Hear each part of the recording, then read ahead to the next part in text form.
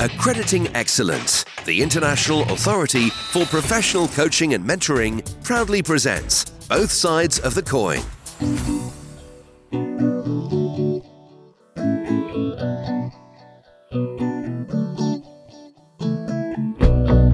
Do you or one of your clients experience anxiety or depression? The chances are the answer is yes.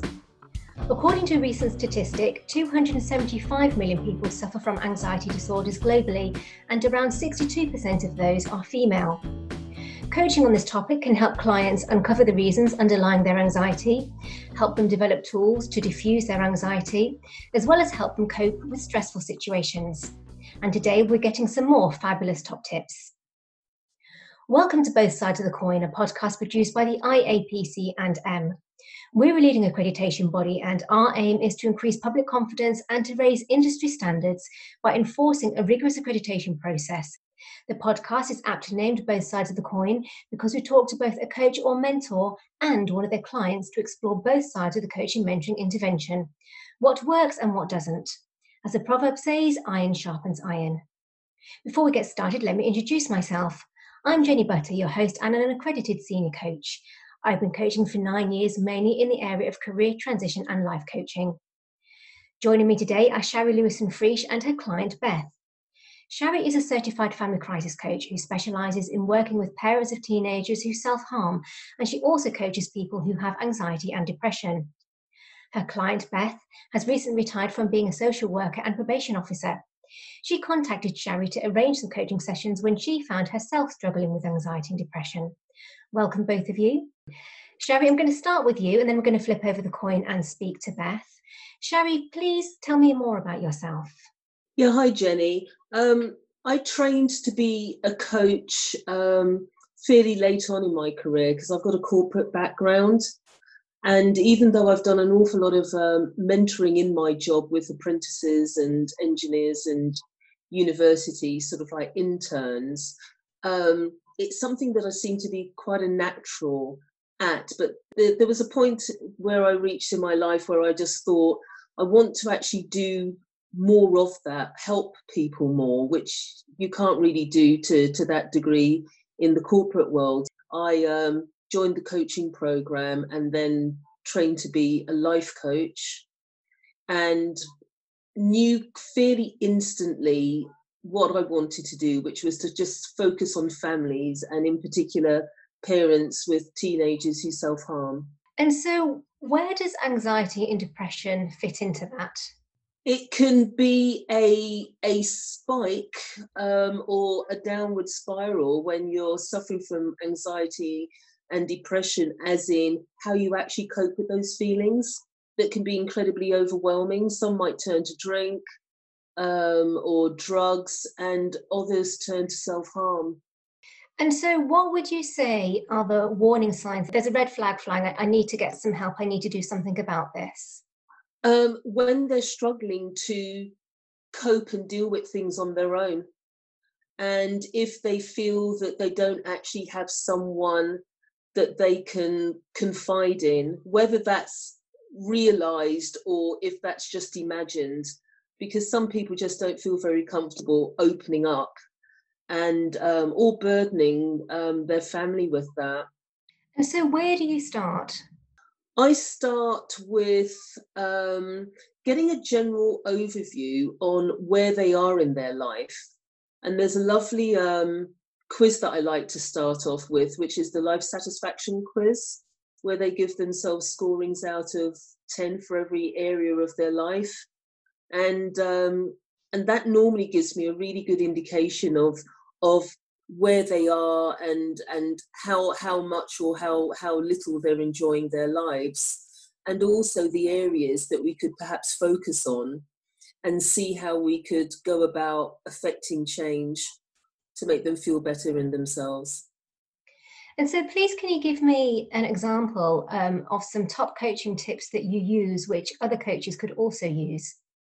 Again, we look at what's going on in their life, because it's really important to have a look at all the aspects. So it's looking at their personal relationships with their significant others. It's looking at their relationships within the family unit. and also if there's any past trauma, anything that happened in their childhood that they maybe are not aware of that triggers those feelings. I like to incorporate mindfulness, breathing exercises, an awareness of where you list the things that you can see, touch, feel, hear, and taste, and just sort of like those kind of grounding exercises that help then to get that person unstuck and look at the bigger picture and to move them forward. That's really useful. And so have you got an example that you can give me, something tangible, perhaps where you've helped a client cope with a stressful situation? With Beth, as we hit a point where we weren't really going much forward, we switched the roles. And then I said to Beth, if you just imagine sort of like yourself, a younger self, and in that situation that we're going back into, what would you tell yourself then that you know now? And I think that that's a really good exercise to use when you notice that the client's getting stuck. It's almost as if they have to unfreeze their brain. That's really good, thank you. Shari, when do you think that you need to refer a client to another professional, such as a counsellor or a GP? When they're showing high signs of anxiety or depression, and it's escalating perhaps to where they're even thinking of perhaps even taking their life. There's definitely a fine line between coaching and coaching someone towards an end goal, and where you realise that they actually need proper medical professional help. Risk assessments that you can do, obviously, with the client, that you can then gauge exactly what their mental health and well-being is. And so where could coaches find risk assessments so they have them to hand should that ever be needed? You can actually, on the CAMHS website, any sort of like mental health organisation would have those. More and more frequently I speak to parents, and you're a family crisis coach, that talk about how their children from a very young age are experiencing anxiety. How do you support them to support their children? What tips do you give them?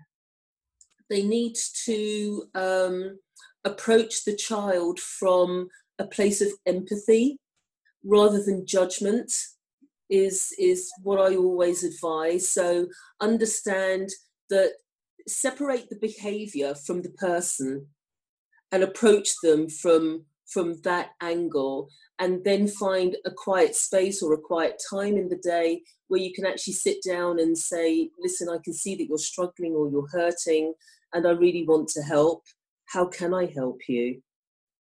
And then working towards coping strategies. So I give them coping strategies that they can implement, because it has to be a working together. There's not going to be an improvement if the teenager isn't on board, and that's then for the parent to facilitate. And also I like to incorporate also the whole family, because I think in situations like this, it's often that the rest of the family members get forgotten as well, the partner, the siblings, and they're all being affected by this in different ways. And I think it's important to also then for them to actually have a voice as well, and to say how they're feeling, so that you cure the whole unit and not just one element of it, so that it is sustainable.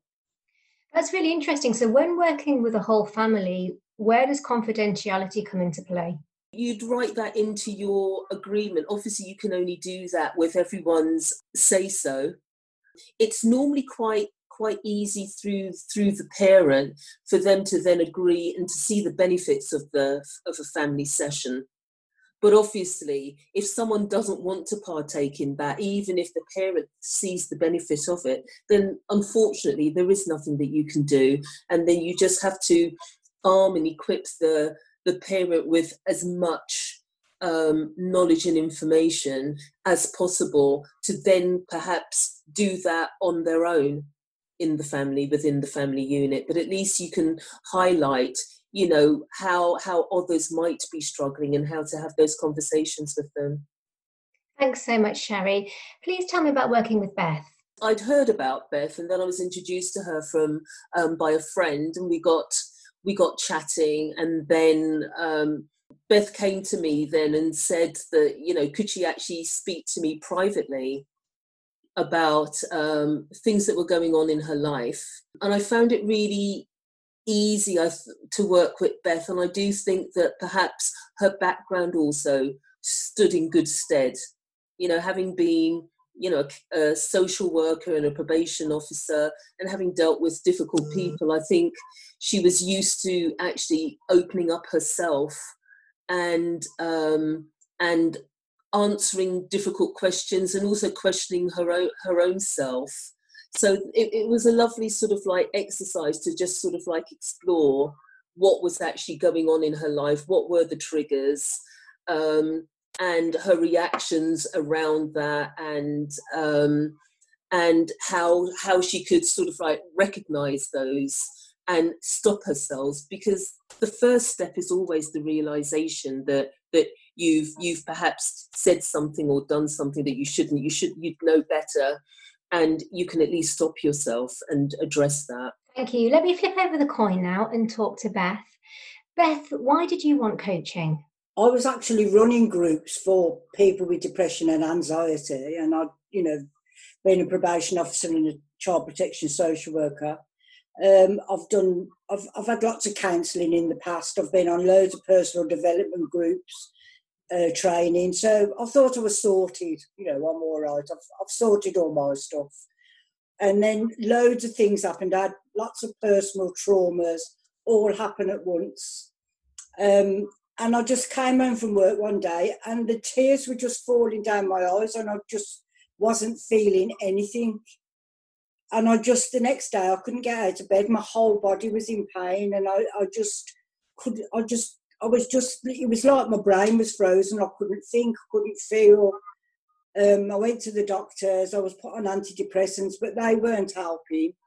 And then just working with Shari, it just made me realise I hadn't allowed myself to think or feel for years. So at first I was really, really angry. And then I started journaling as well and doing the work with Shari, and realised that, you know, there was a lot of blame. I was blaming and I was angry. And then I had to stop with Shari and look at my responsibility in the things that had happened. Like, why had I ignored red flags? Where were my boundaries? Why was I rescuing people? And from that realisation, we were able to then go back into my childhood and look at my self-worth and you know, the triggers that I've done all my life, really, rescuing and putting other people's needs before my own. And I was also self-harming with food, which I was abused as a child, and food was a payoff. So we were looking at the trigger that, you know, it's almost like a protection or a punishment. I was using food to self-harm. I actually put 5 stone on. What was the most useful thing, do you think, throughout the coaching that you did with Shari?